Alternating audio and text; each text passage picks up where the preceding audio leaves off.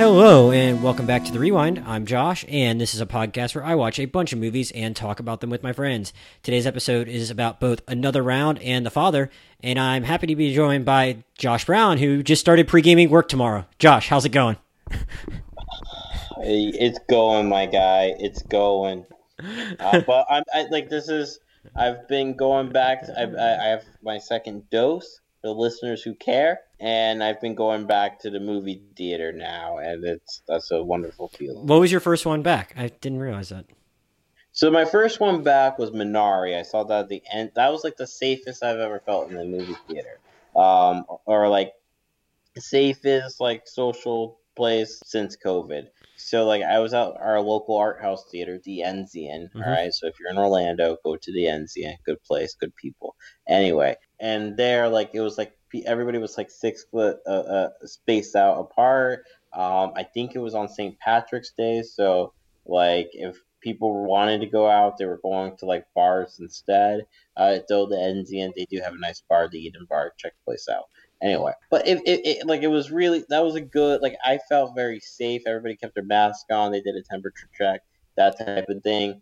And also the movie was pretty good. Minari's my favorite of the Best Picture nominees. And so that was a good welcome back. And then I saw The Father one day at the same theater. All right, then, so you're back in full force now. Yeah. There we go. I mean, I saw Godzilla versus Kong, and I saw Raya and the Last Dragon today. I saw Nobody. Yeah, I'm sorry that your listeners don't care, but I just they do care, but I'm curious. I didn't realize I wasn't sure when you had made your return, but I don't want to send you down a rabbit hole where you're reviewing everything and giving us the all out experience because it then goes to like my log, like my theater log from like 2007. Oh yeah, I saw. I'm recording this from Central Time Zone. Josh is in Eastern, so I'm trying to keep him on track so I don't send him to bed at like midnight. But we'll try and get the train back on the tracks. Another round is Denmark's submission for Best Foreign Film this year. It did get an Oscar nomination for that, and its writer-director Thomas Vinterberg also got nominated for Best Director. It tells the story of 4 teachers in Denmark who are kind of in their early to mid-40s, I suppose, and they're all kind of just in a little bit of a rut, especially Martin, played by Mads Mikkelsen, who has a wife and 2 kids who he doesn't really seem to notice. Same can be said for all the students in his history class. And one day where they're all at dinner, him and his 3 teacher friends, celebrating, I think, the birthday of, I believe, a character named Nicolaj. Nicolaj gets to talking about how there's a theory from a Norwegian philosopher and psychiatrist that it is sensible to drink because all humans are born with a blood alcohol content that is 0.05% too low. And apparently at 0.05%, you're at your most, quote, relaxed, poised, musical, open, and courageous. And that is the optimal amount of alcohol to have at your system at any given moment. And Martin ends up trying to takes a sip of alcohol before class one day and then proposes to the group, hey, you guys, let's do this, for science and research purposes. So they end up deciding they'll all try and drink just the right amount, not too much, but enough to feel it and to feel good. And, what could go wrong? But stuff does go wrong because this is a movie. I at first I didn't talk about this the first time I watched it, and then I realized I should have, once I saw Josh liked it, I thought he'd be a good person to talk about it with because he is a teacher. A high school history teacher. Yeah, so actually, same as our main character, though. Josh is at a much different point in life. Josh, I guess I first want to ask you, if we're going to keep it more bigger picture, probably on the whole anyway, because it's been a little bit since you watched it, but I was wondering when you first watched it, did it strike you more so than one than any of the other as whether this was a teacher movie, a drinking movie, or a midlife crisis movie, or was it something else to you? And why did this movie really speak to you beyond the fact that these guys were teachers? So, like, it is all of the above. Mm-hmm. If it's that Venn diagram, and like from a teacher standpoint, and like, by the way, I like Thomas Vinterberg. I was a huge fan of his previous collaboration with Mads Mikkelsen, The Hunt. Mm-hmm. So like, and I was cheering the day that he got the surprise Oscar nomination for Best Director, and this movie was like my number 2 of the year. And so, it did speak to me. And so being a teacher, I can't divorce that bias. And also I kind of sort of what Martin is feeling in the movie is sort of what I'm feeling in the fourth quarter. Like, and this is what every teacher sort of feels as the year wraps up, especially when it's a COVID year as well. We're all just like exhausted, burnt out, and stuff like that. And so I kind of, and here's the thing, I respond to teacher movies that like I think with movies about teachers, there's like two categories, right? You either get like sort of like the inspirational white savior like narrative where like a teacher comes to like a downtrodden school and like gotta reform it and is like very self serious, right? And then you get like the teacher movies where at least if the teachers are like characters, they're sort of like buffoons and stuff like that. And this film just sort of treats them as like real people. We And talk. I know, I'd say we talked about one of the latter last year with election.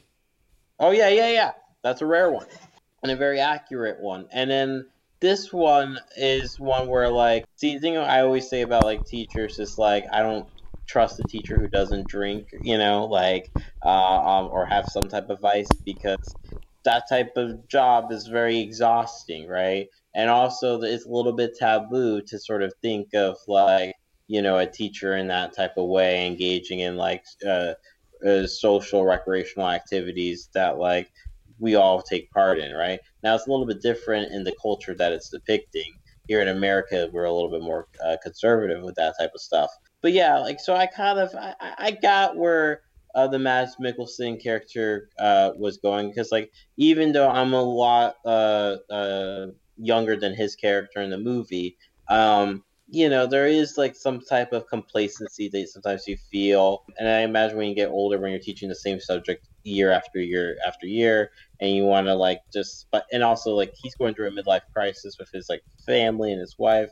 So, he's looking for stuff to spice things up. And so I get that impulse. And there's a scene in the movie where I was just like, damn, he's fucked. Like, holy shit. Like, from a teacher point of view, like, there's a scene in like, towards the beginning of the movie when you kind of get this, like, sort of is the impetus for him to start this quest, starting to drink. He gets he walks into his classroom and he gets confronted with all these kids, and I think even their parents are in the classroom, and they're all telling him how much he like sucks at his job, and like that intervention, like, oh, that's like your worst nightmare as a teacher. Like, I was like, how he's gonna recover from that, I don't know. Like, shoot, man. But yeah, so he was definitely like a leeway for me into the movie, but also like the filmmaking in of itself is like is shot like mostly like handheld,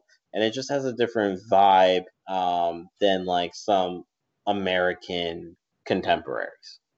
Yeah, I think it's funny that you said about not trusting anyone with advice. I think I don't have any statistics offhand. I'm a lawyer, and I think lawyers disproportionately kind of have like drinking problems and stuff like that too.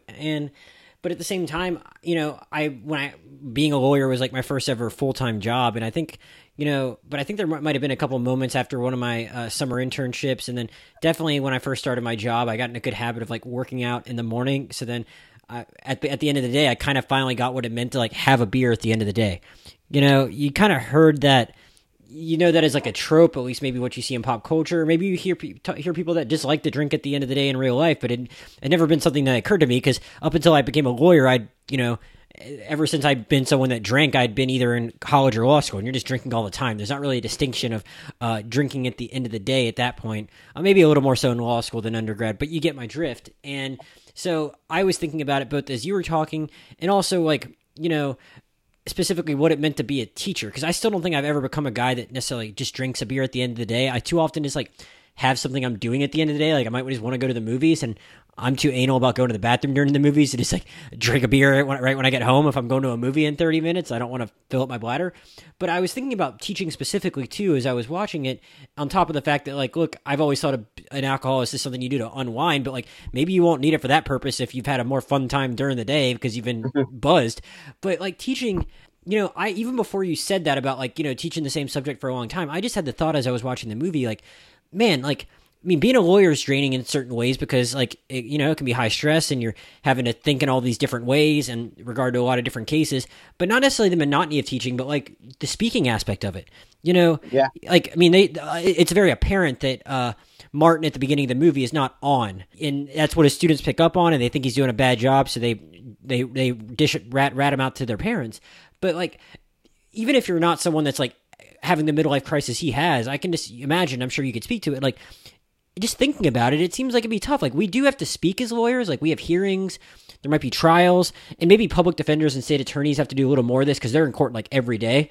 So I've never lived that life. But like, to just get up and like, same thing with being an actor, just like anything where you have to get up and speak in front of people. And I'm not even saying it's like, oh, that's uncomfortable, because I'm not someone that has trouble with public speaking, but just like every day to like have to like talk to people and to a group all day, that just seems like it would be like, take a lot more out of you physically than I'd ever really thought until I was like watching this movie, and it's like, oh, well, that would certainly make it easier to get through that job. Yeah, no, like, so that's a good point. Like, so basically, like, it's very difficult for me because like I have to wake up every day at like 6 a.m. And so like, I'm still like a young person, and so like I'm not like getting like, I'm not responsible with my bedtime, right? I still go to sleep kind of late and stuff. So there are days where I'm going into work with like zero sleep, and like I also have to like, be in charge of these students to make sure like A, I'm teaching them, but B, also like, I'm there if something goes wrong.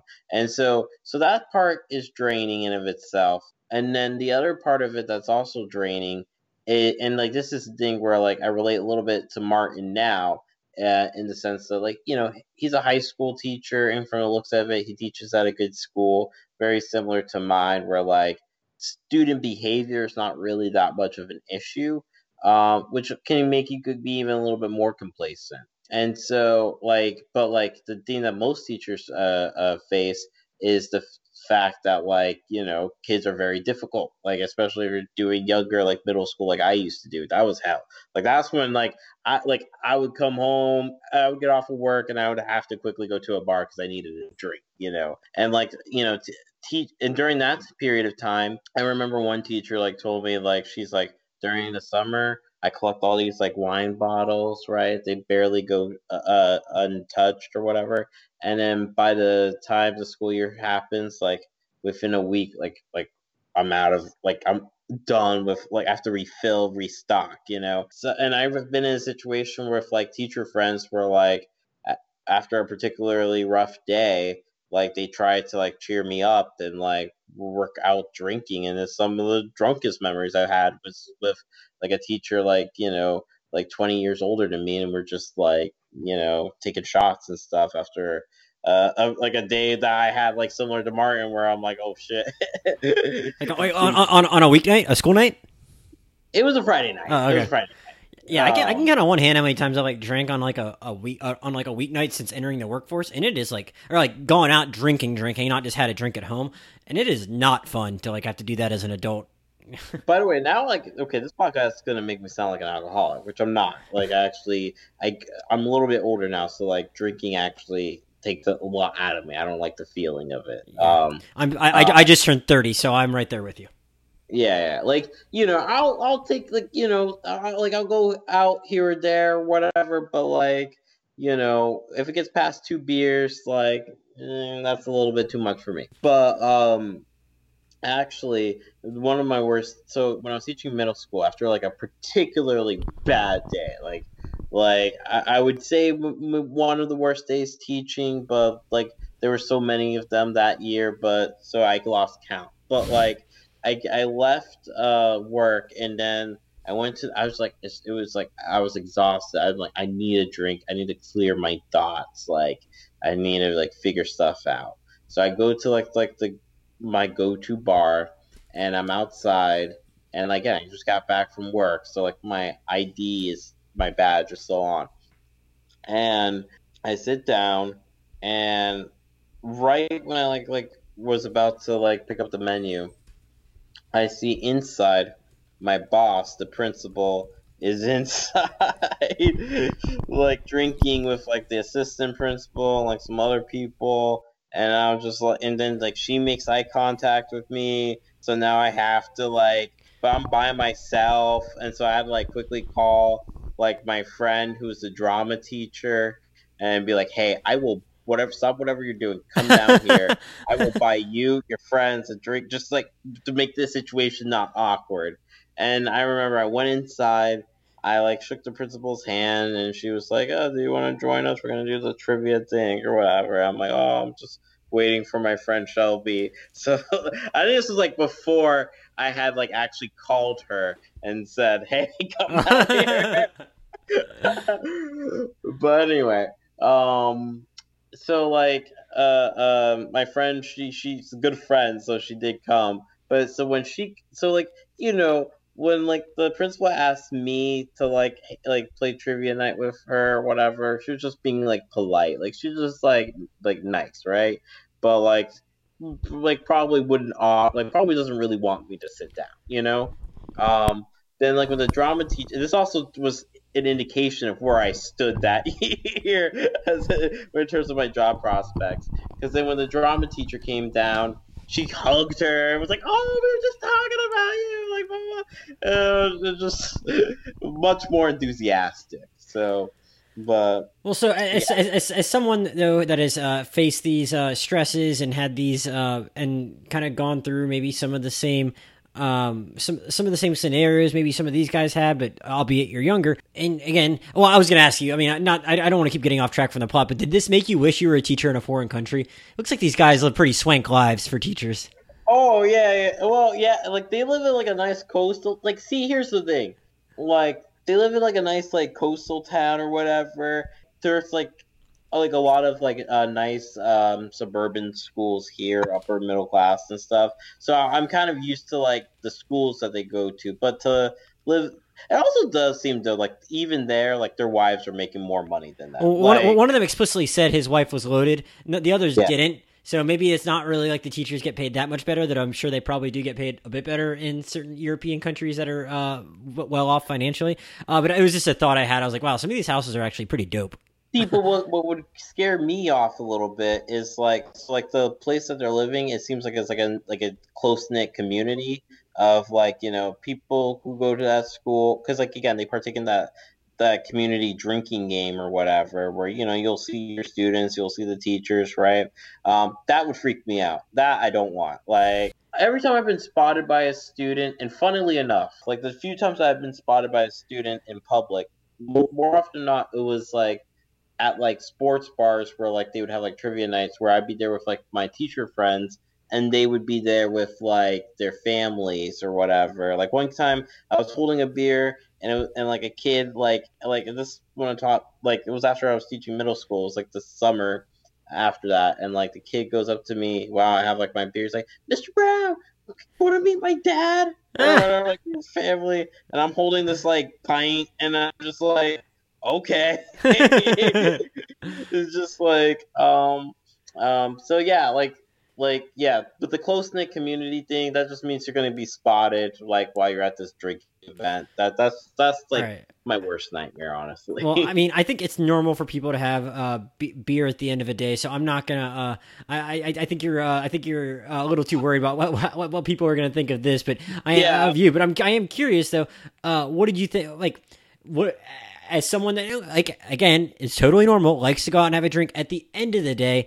What did you Yeah. think about the conceit of this movie? Because I did find it, I just found it kind of fascinating. Because I even talked about this in my Letterbox review. But it's like I sometimes do things just because like alcohol can aid in them, even if like do drink just because alcohol can aid in the activity I'm about to partake in, even if it's not like I'm going out just to Yeah. drink. And so I thought it was like actually a really interesting conceit for a movie. I heard Vanderberg talking about it in an interview where he's just like, look, a lot of great people that were drunks have accomplished things, and I wanted to explore that. And so I just really liked the conceit of this movie. And we'll talk about where it goes, but how did you feel like this movie kind of just like how did you feel about the plot? I mean, we don't have to go too detailed overall, but like it's a fun experiment and fun idea for a movie, and I really respected that.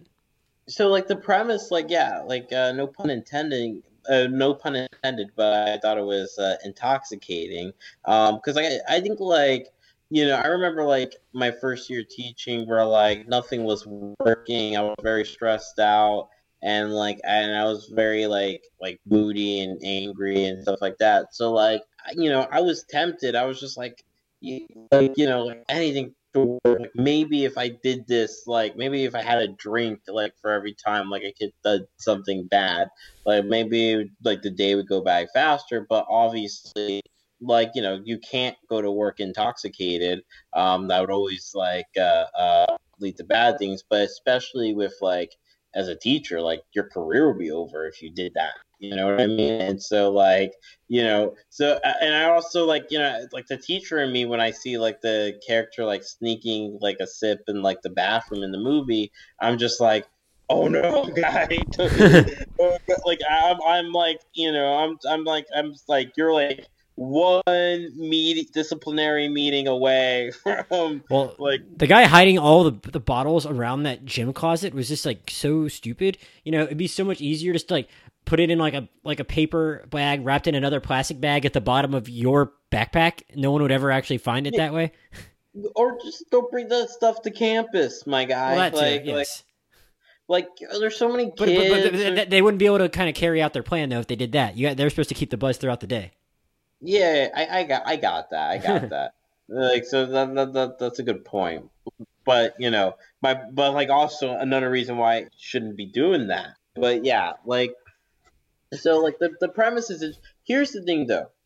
I kind of I feel like because of its premise, like the movie feels like it has to do some moral hand wringing about it. Like there must be a fall to it, and that seemed a little for this type of movie, right?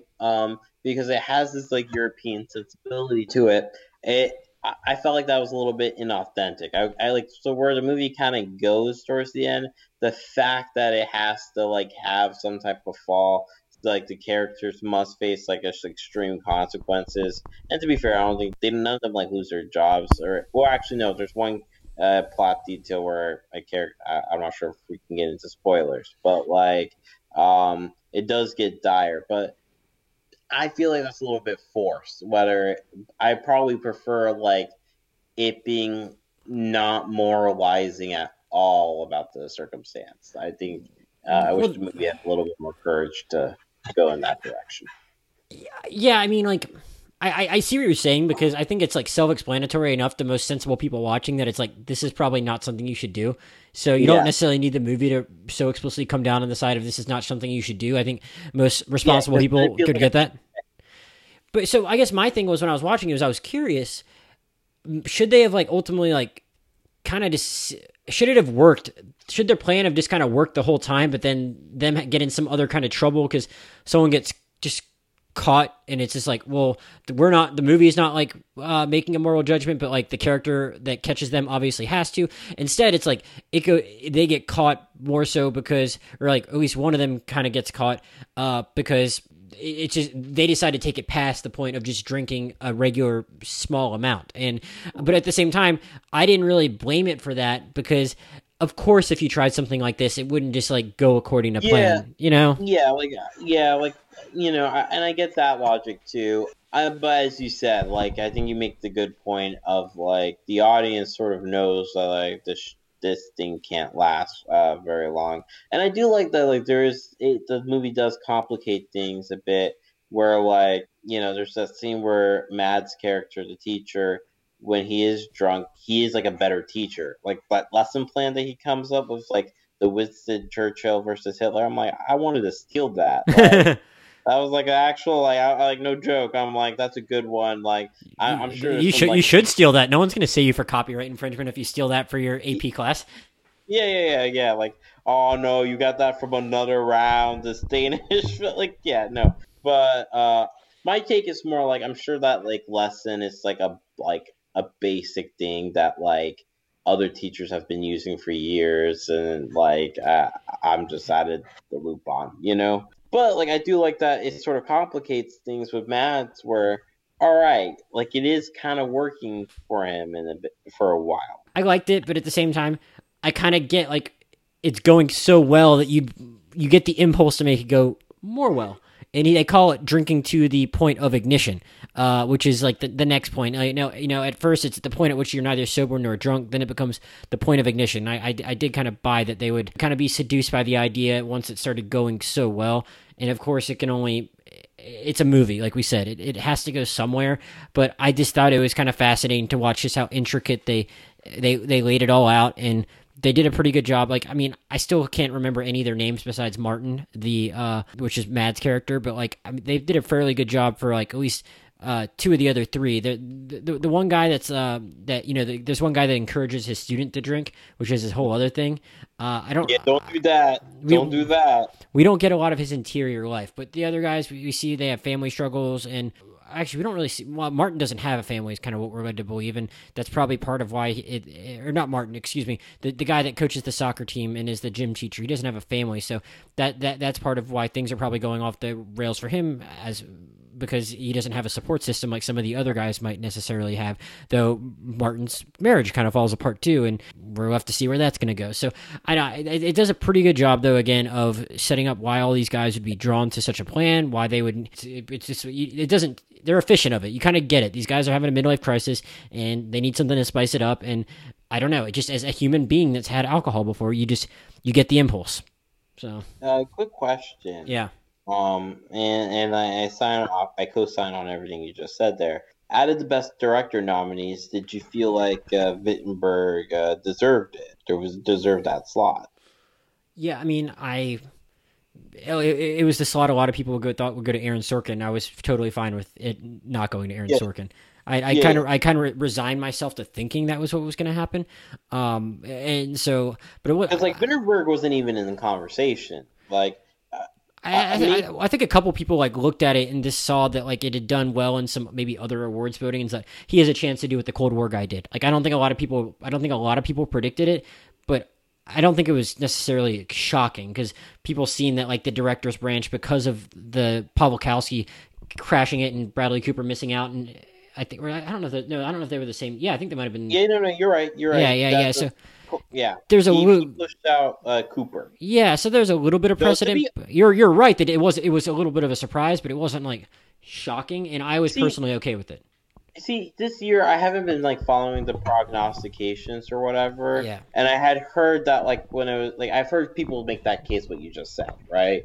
But like my thing was just like, how would you have even made that case? Because the only list I saw it like shortlisted on was best foreign language, and unlike Cold War, where like, yeah, that was a surprise. Though, like I think like that was a surprise, but like there was so much money being spent on the marketing that like this year there isn't because of COVID. That like like it was getting like a really big theatrical release, in comparison to like another round where it's like I thought like it sort of came and went. Like I saw it and then I didn't think like. I wasn't even 100% sure to get the foreign language nomination. Yeah. I knew that it was like, like a favorite in there, but yeah. Yeah, I mean, if you look at some of the other things that got nominated for Best Picture too, like, I mean, I would have been fine if I probably would have preferred the guy from The Father get nominated ahead of Aaron Sorkin. We're going to talk about The Father, but I really liked it, and I thought it was really interesting and effective in how it was directed, and I like Judas and the Black Messiah more than you, but I don't know, it's just no. Like, here's the thing. I still like Judas and the Black Messiah. I gave it 4 stars. It's my second favorite out of the Best Picture nominees. My favorite being Minari. I was probably conflating you and Daniel's opinions a little bit, but yeah, I got you. Yeah. He's colder on it than I am. Like I could understand some of the things like he's coming down on, but it clicked for me a lot more. And especially compared to the rest of the field, like look, like it's not the best field. Like I don't believe anybody could say it with a straight face. Like it's not. To be fair. Given how little they had to go off of, it could have been worse. It could have been way worse. Because I only think I straight up disliked 2 movies out of the Best Picture nominees. And I know you really didn't like One Night in Miami, and that easily could have made it.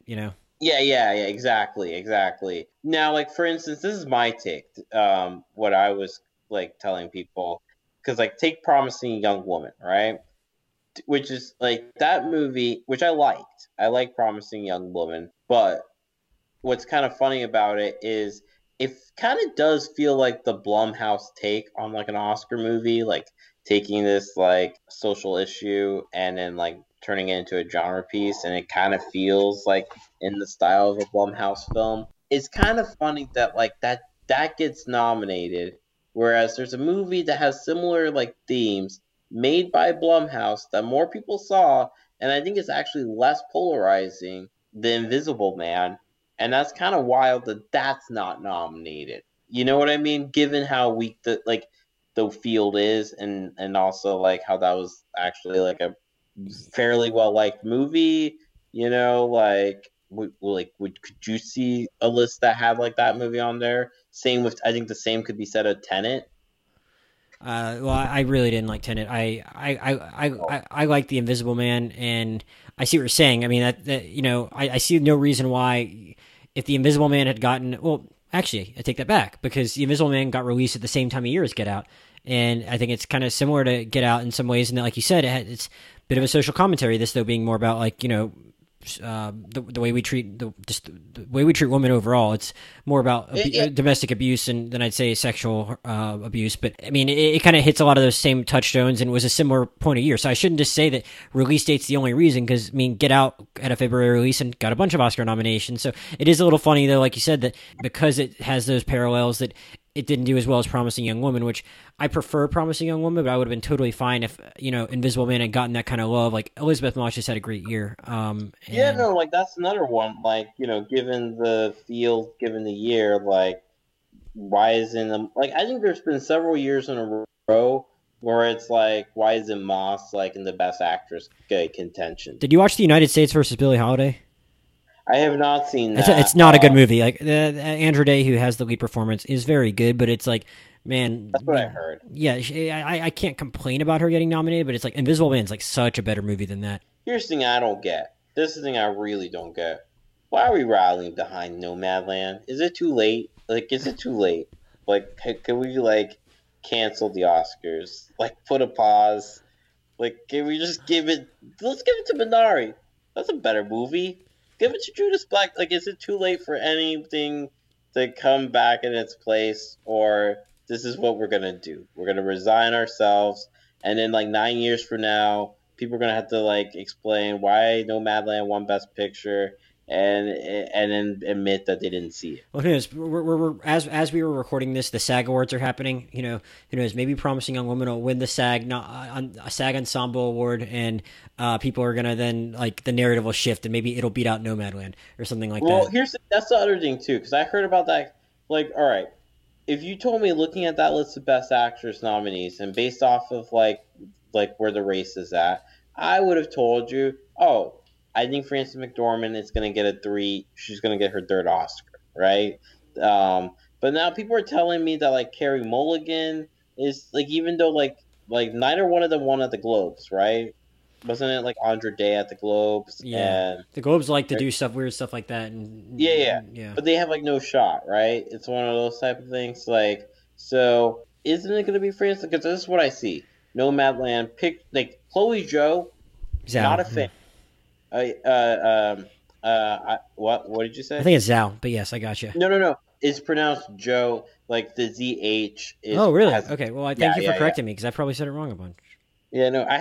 There's a whole year where I was teaching about like these Chinese dynasties, and I was teaching the middle schoolers, and they couldn't get over the fact that it was not pronounced Zhao, and like I was like, it's Joe. Like they're like, but it's Z, and I'm like, just get over the fact. Like, and they're like, little kids are dumb. Okay, anyway. I think you need to brace yourself for it, is what I'm going to say. I mean, I get it. Like, there's a lane where you could see Fran McDormand winning, and but like I think it just seems like they probably would. It seems like there's enough juice behind Carey Mulligan.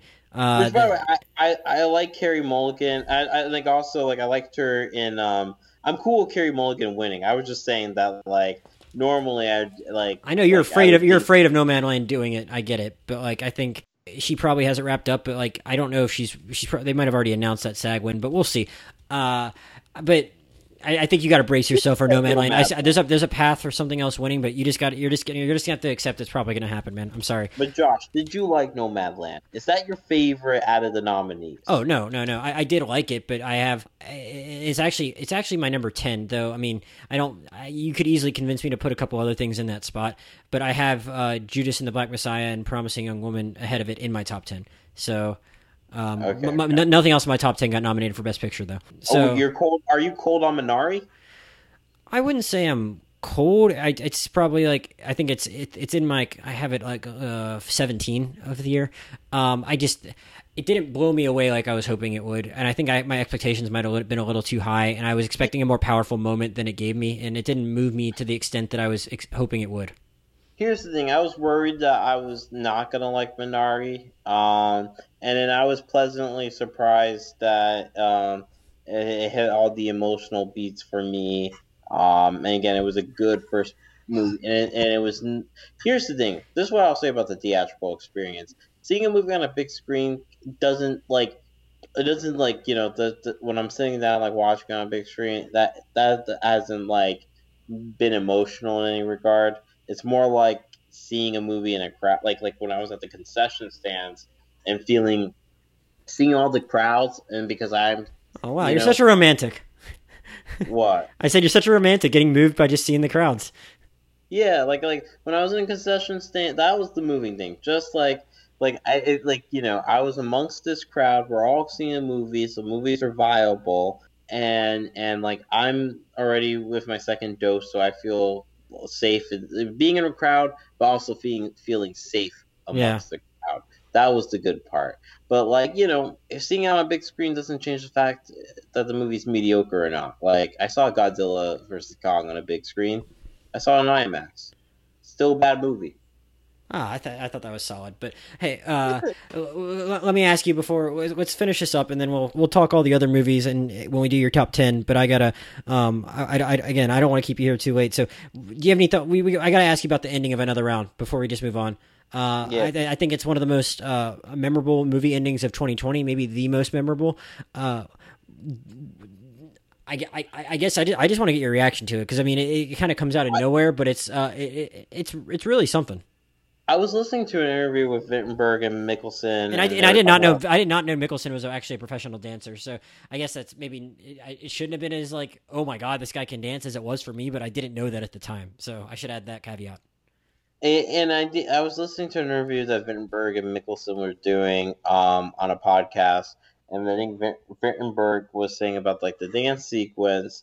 He knew like he said the thing that you mentioned earlier about like he wanted to do a movie about like, all right, the fact that a lot of our greatest like innovators like were drunk when they were making their masterful work, and then also he said the reason why he chose occupation for a teacher, I forgot to mention this, is because he's like, all right, what's a profession that like this person would feel like he's being like observed by sharks, like, or whatever, like where he couldn't necessarily get away with being drunk, like he would have to be worried about it, and that's how they settle on teaching, and they said like the children are like the shark, and like he has to sort of like they start with such a low opinion of him, and then by the end of the film, they come to respect him by the end of the school year, right? And even when they see that like he's kind of like mellowed out after he stopped drinking, it's like he kind of already earned their respect in a way.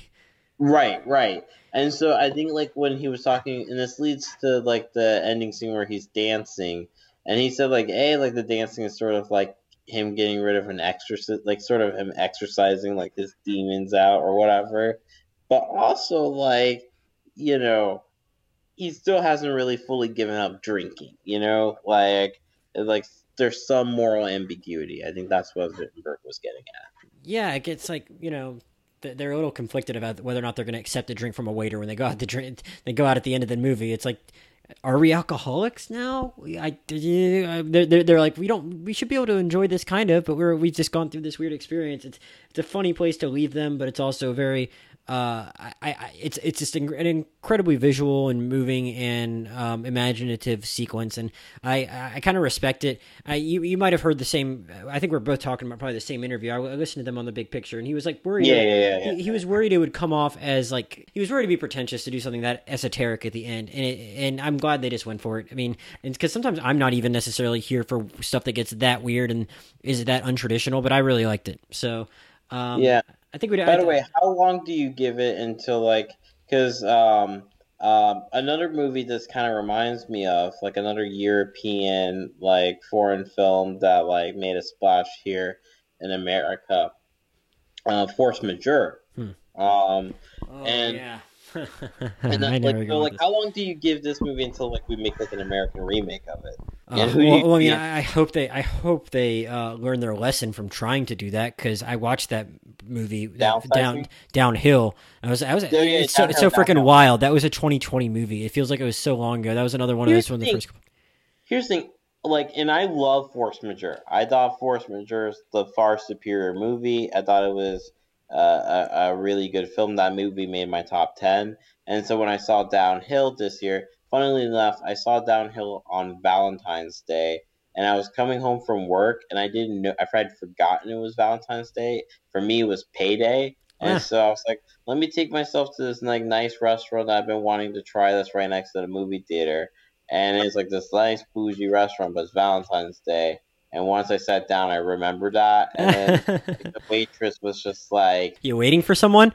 no, the wait, like when I explained like table for one, and she was like, wow, going by yourself, treating yourself to a nice meal on like on Valentine's Day at a restaurant, ballsy. And I was like, yeah. But downhill just wasn't good, you know. And it's like I'm. Did you like Here's it. it? I thought it like someone had to take that like if you didn't know that like for if you had never seen Force Majeure, right, and you had and you could not It's fair. Yeah. compare it, yeah, if you didn't have that to compare it to, then it'd be like a solid like, oh wow, this is an interesting kind of studio comedy with these big stars that's doing darker things. That's a good point actually, because I think my whole takeaway was that like it didn't do enough to justify itself because force majeure exists. Like you got to try something a Yeah. little inventive and different.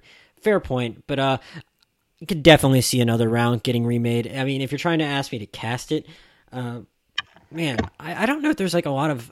There's like an Owen Wilson, like Vince Vaughn, like Well, Mads um, Mikkelsen's not a comedic actor, so I mean, I could see them putting some comedians around there, but but I imagine if you did an American remake of this, it would go broader. It'd uh, be a much like you could see like the four friends as like Zach Galifianakis, Charlie Day. I would Like hope they would not go that far, but God, I'm wondering.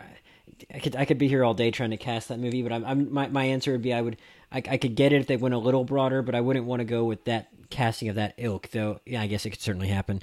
Unless they wanted to try and make those actors make something darker, then maybe I'd be here for it. I mean, like I could also see it like an American I always see like the when I do like these thought experiments, I play like all sorts of like variations of it because I could also see like an American indie version of it, like that. Like I could see the Alexander Payne version of it. You know what I mean? for sure. All right. Well, I think we both recommend another round. Now we're going to talk about The Father, which is the Oscar-nominated, Best Picture-nominated movie from writer-director Florian Zeller. It tells the story of... I don't remember that dude's name. Not that it really matters. I could have just called him Anthony Hopkins the whole time. Dude, he plays his character name is Anthony. Oh, it is. maybe Anthony. That moment in. Maybe, Keep that moment in. I bet it's weird. Maybe Anthony Hopkins is really losing it, and they had to do that. I had that thought. All right. It tells the story of a man named Anthony, played by Anthony Hopkins, who is in the early stages of Alzheimer's and has a daughter played by Olivia Colman, who it wants to take great care of him, and he is just not having it and is making life very difficult on her, though she honestly just feels like it's kind of her duty as the daughter to look after her father that is not well. And we kind of go through what a certain amount of time in their life as she is dealing with all the challenges that come with that. And that is basically what this movie was, Josh. And I didn't know a lot more about it going in. And I'm curious. I think you're kind of like me, and you normally try and be a completist with these things. And at least before the Oscars, see most of the Best Picture nominees. And though I think a lot of people that we like to talk about movies with have just kind of been putting this one off because. And totally understandably so. Like, times are tough. The world isn't a fun place right now. If you're going to do something with your free time, there are much more fun-sounding things to do, even during a pandemic, than go watch the Alzheimer's movie. So can I be real with you, Josh? Yes. Can I be real with you? Yeah, Can yeah. I be honest? Look, I had thought I would never see this movie. I thought I was going to treat it like The Wife. It'd be that movie that had Oscar buzz, and maybe it gets an actor nomination. Hell, it could win one, right? But I'm never going to see that movie, right? Mm. So then it gets nominated for Best Picture, and I'm a fucking completionist, right? The only movie from the 2010 to 2019 calendar year of movies been nominated for Best Picture. The only one I have not seen of the Best Picture nominees. I've seen every single one of them. Can you guess which one I haven't seen?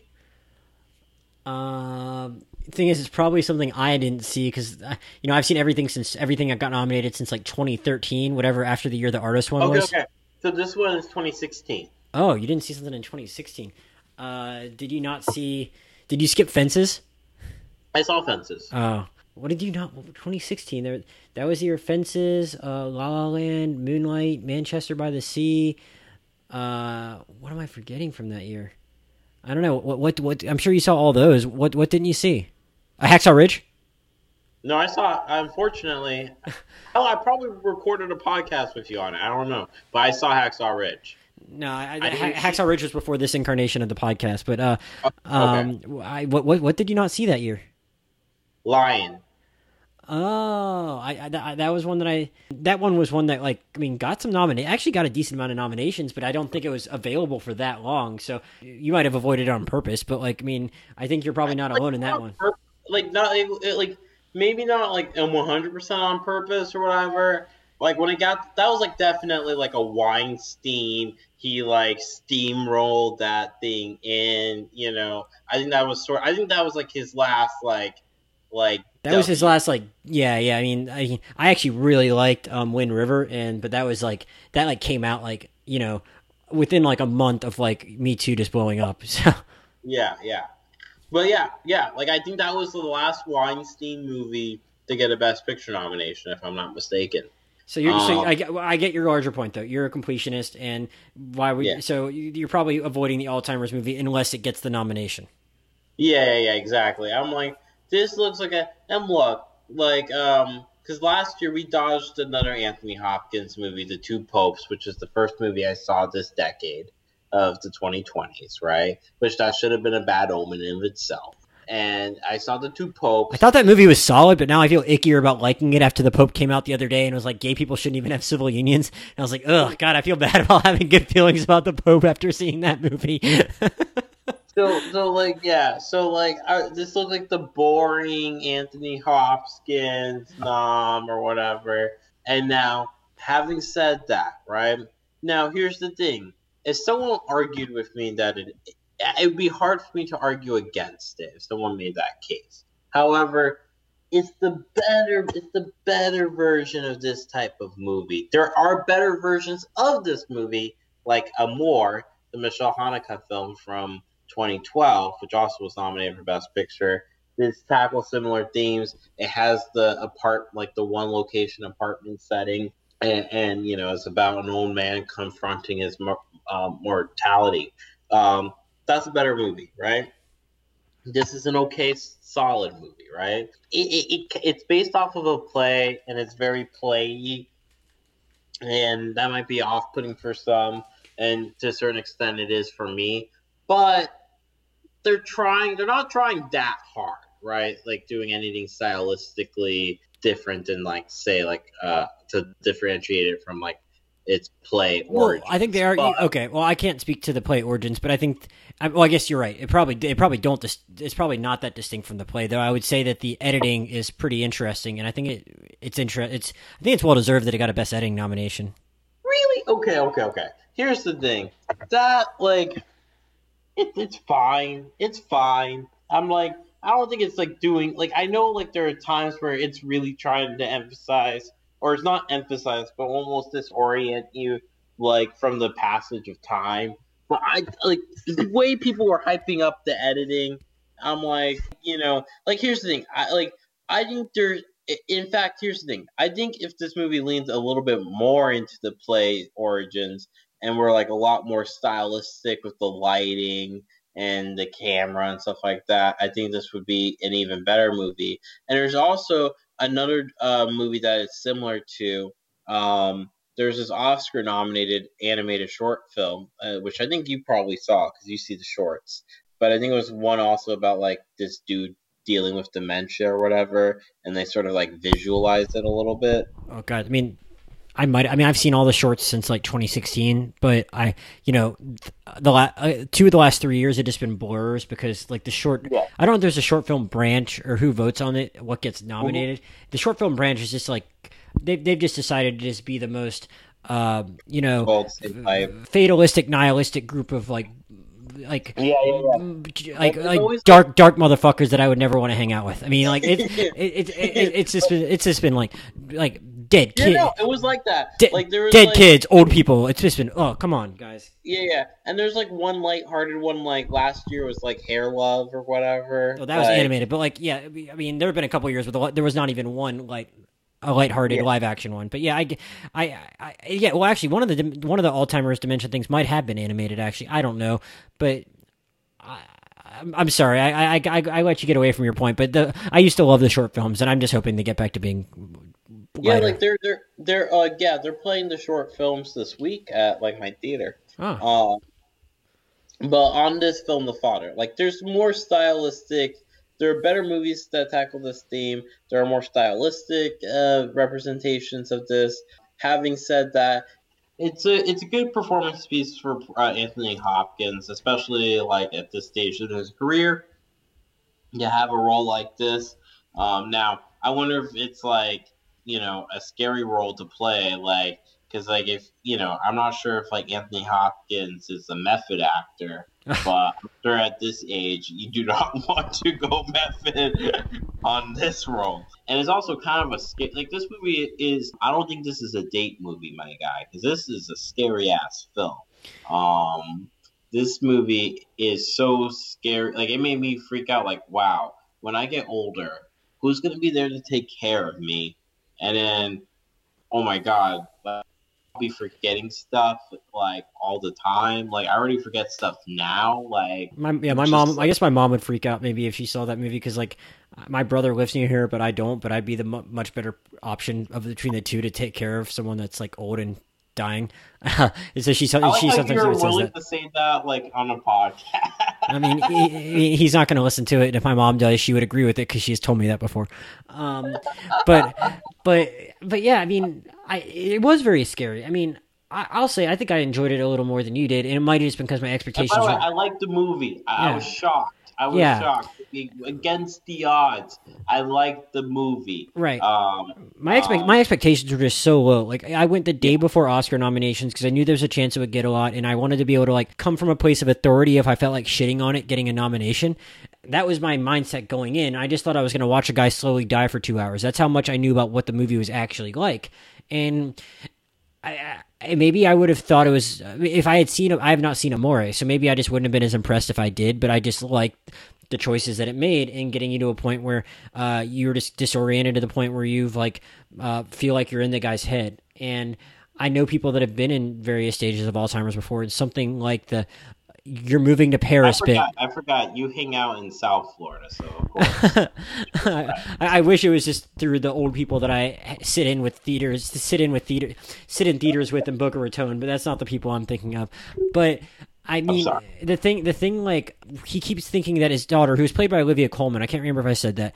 Yeah, no, what I found funny, this was the most fucking hilarious thing when I was watching the movie. Yeah. They got both the British Olivias. Olivia Williams, who you might remember from The Sixth Sense, like she plays Bruce Willis's wife in that, and also Oh, she's the crush in Rushmore. Do you remember that? I know. I Um, mean, I've seen both of those movies, but I did not remember where I'd seen her from before. She looked kind of familiar, though. yeah. So she's the teacher that Jason Schwartzman has a crush on in Rushmore. I think I had a crush on And her too in Rushmore. I remember her looking very pretty in that. And honestly, like that's been 20 years, still looking good. Yeah. It's funny that they're both named Olivia, and they both do look kind of similar, and that's the kind of thing where someone can kind of get confused as to what someone looks like, probably if they have Alzheimer's, but also they hang on to specific details. Like, he keeps thinking she's moving to Paris, and, like, things like that combined with just, like, the editing, and it's like, oh, wow, I can see how things might blur together through someone that's even in just, like, earlier stages of Alzheimer's. And But by the way, I'm not sure if this was said on the pod, right. because we like there was a moment where like listeners like my computer died, but so Josh had said like he was trying to look up the character's name. And I knew I still like the movie was fresh in my head that I remember like yeah, he plays a character named Anthony. And then Josh was like, "Oh shit!" I mean, you saw it. You saw it a week ago. I saw it like 5 weeks ago. So Yeah. whatever. But like, but I not only remembered that because that jumped out to me too. But I just love where you're just like, wait, is Anthony Hopkins losing it too? And so they had to name him that so he can remember his character. Yeah, I mean, aside from like any jokes about him going method or anything like that, I think it is like I think it is for someone of his age to like, I mean, display someone that's like losing it to that extent. That has to be like that has to feel a little weird doing that. Yeah, and it's a good performance, guys. It's a good performance. Like at first, like when the movie started, I'm just like, and with like older actors at that point, for me especially with British actors, like it's very easy for me to be like, all right, they're just gonna do their old British dude thing, and that'll be it. And just because like they have that inherent gravitas, we will think it's okay, but like it's kind of stale. You know what I mean? And like here's the thing: I haven't watched Westworld, where I hear like that's a performance where Anthony Hopkins was awake, he was ready to play, like that type of thing. So for me, like I kind of think of him as like Transformers Anthony Hopkins. Not like bad, but like just like paycheck. I'm doing my thing. Like in Thor, like that type. Like I'm doing this in my sleep.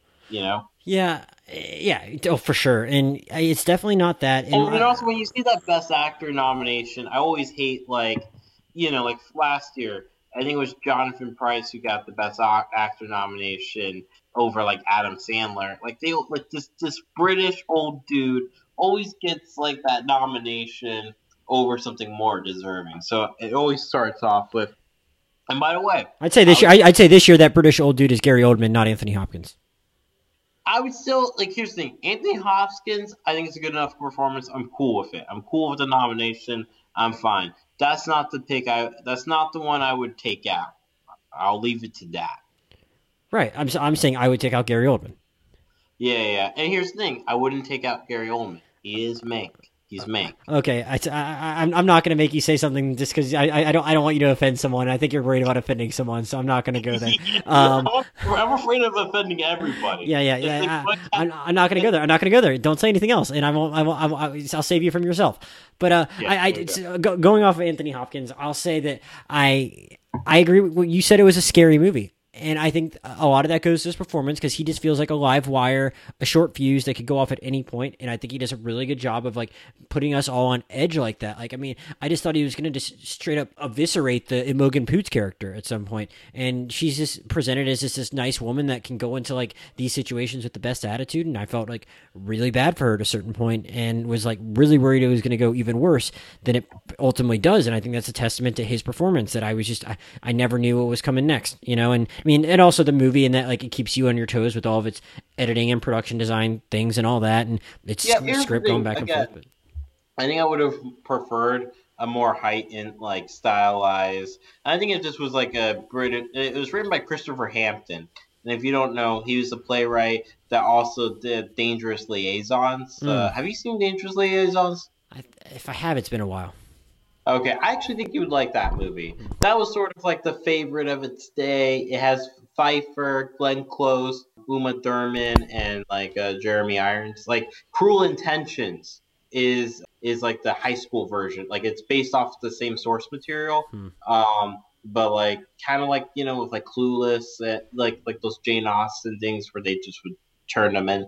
Anyway, I think you like Dangerous Liaisons, but what I was getting at is, had this been like made in the 80s, like around the time that movie was in, I think this would be a lot more style. Like the apartment would feel much more like a character, and it kind of does feel like a character in the film. But I feel like they would have, I'm thinking the Ingmar Bergman version of this film, where like it's hyper stylized, like a lot of shadows and I don't know. But as is, Anthony Hopkins is very good, and he's always like fluctuating. There's different degrees of this character and how much he remembers, from seeing the scene. For sure. But I think that's like I think it's from in my personal experience, I think it's a fairly on point depiction of what someone like that. So I meant that as a compliment. Like I'm saying, okay, got you. I meant that's sort of like the juggling act that he has, where like. And especially when you get to like the final scene in the movie, final scenes where he's no longer like, and when like this movie also comes with twists, right? Yeah, and I didn't see that twist coming, but I probably should have at that point, is what I'll say.